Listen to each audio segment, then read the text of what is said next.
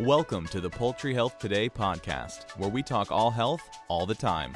Hear engaging interviews with today's leading industry experts. Hosted by Poultry Health Today editors, podcast episodes highlight the latest ideas, insights, and advice to improve poultry health, welfare, performance, and food safety. Hi, I'm Rhonda Pick, Managing Editor of Poultry Health Today. With me is Dr. Guillermo Zavala. He is President of Avian Health International in Athens, Georgia. Welcome. Thank you for having me. I know in your role, you do a lot of global traveling, more than 40 countries every year. This gives you a very unique perspective from a disease standpoint. So today we'd like to spend a little bit of time talking with you specifically about Newcastle disease. And what are you seeing as you move throughout the globe as far as trends or incidents of Newcastle?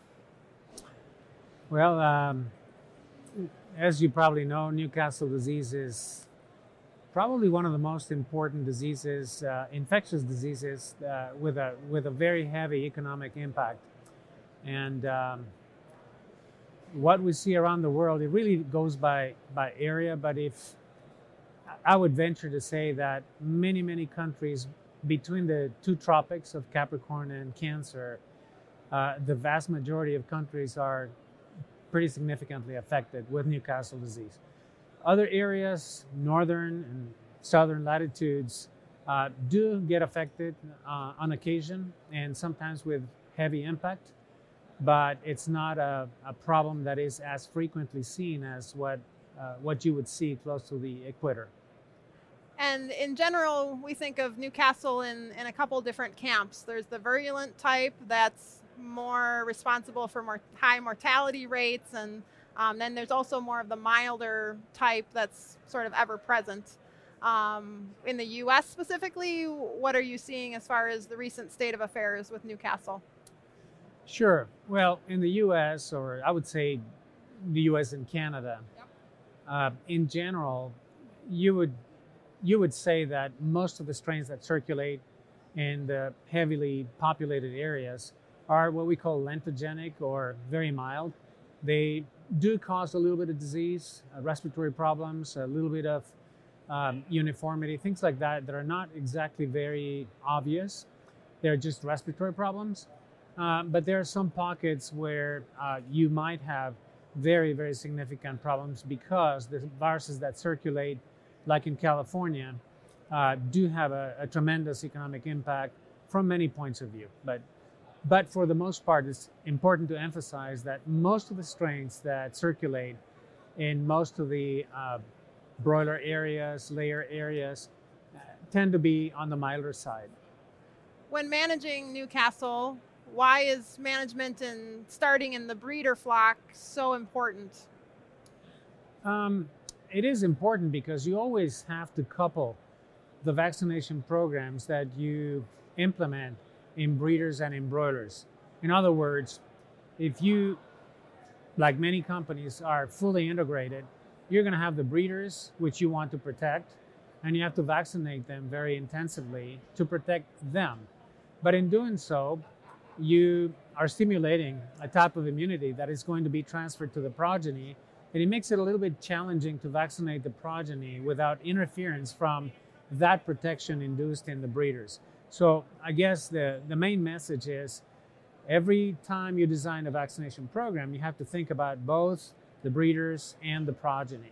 In addition to vaccinating the breeders, what are typical steps taken with the broilers as they, enter into the stream? Well, I would say the vast majority of broilers are going to be vaccinated in the hatchery. And in a country like the United States or even in Canada, if broilers are vaccinated, they will be vaccinated exclusively once in the hatchery. There may be a case where you might grow very heavy broilers that are going to remain in the field for probably up to, I would say, 60 days, 62 days. And in that case, if you're in an area where you are concerned about a possible challenge, then you would vaccinate again in the field as a boost vaccination. Now, that is in the United States. Of course, if you think about Southeast Asia, North Africa, Middle East, Latin America, and some other areas, you would not be as conservative and you would have to implement a very aggressive vaccination program. Let's talk a little bit about, Newcastle is present, but you also have other things like infectious bronchitis that's present, and what's a decision tree look like as far as how do you know what to protect when you have multiple things going on? Always rely very much on the laboratory. Of course, your experience, your clinical experience, your expertise in good management and production practices, good ventilation, good environment, good animal welfare, all of that is, of course, very critical because animals that are well taken care of are going to respond very, very well to any challenges. Now, having said that, it's always very important to have in place very good biosecurity, trying to prevent possible outbreaks, and of course implement a very good vaccination program that is going to be aggressive enough to protect the birds, but not too much such that you would start causing noise in the production system. So those things are basic things to consider when you're thinking about Newcastle disease prevention and control. As you look at your global landscape and your global view of Newcastle disease as an industry, what are we doing really well?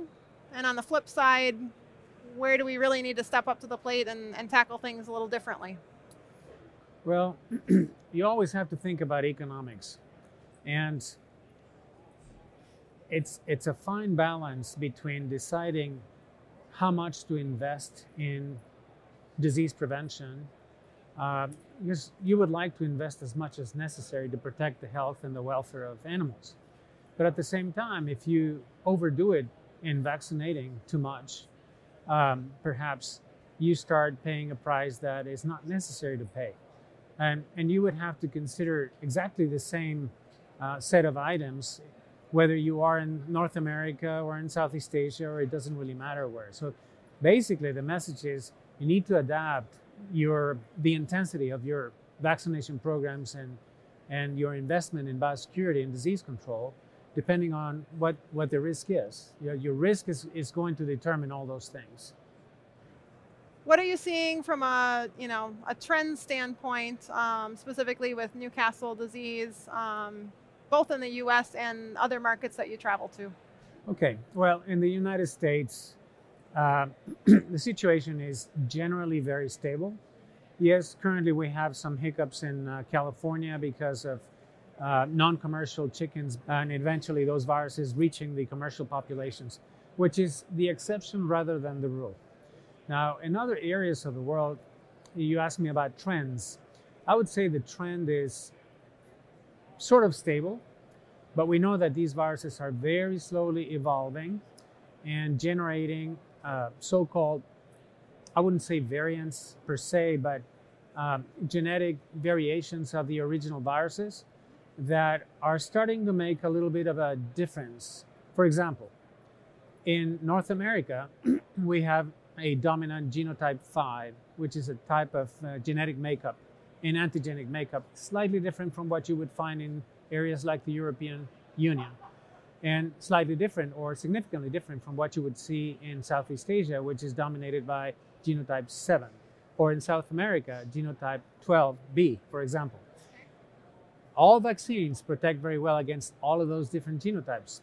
But we have to really pay attention to the fact that the viruses are starting to slowly change on us, little by little, possibly making it necessary in the future to start adapting vaccines to optimize the protection that they provide. So far today, they're doing a very good job. We've been talking with Dr. Guillermo Zavala, President of Avian Health International. Thanks for joining us. Thank you. Thanks for listening to the Poultry Health Today podcast. To get the latest news and interviews delivered to your inbox twice a week, subscribe to our e-newsletter by visiting poultryhealthtoday.com/join.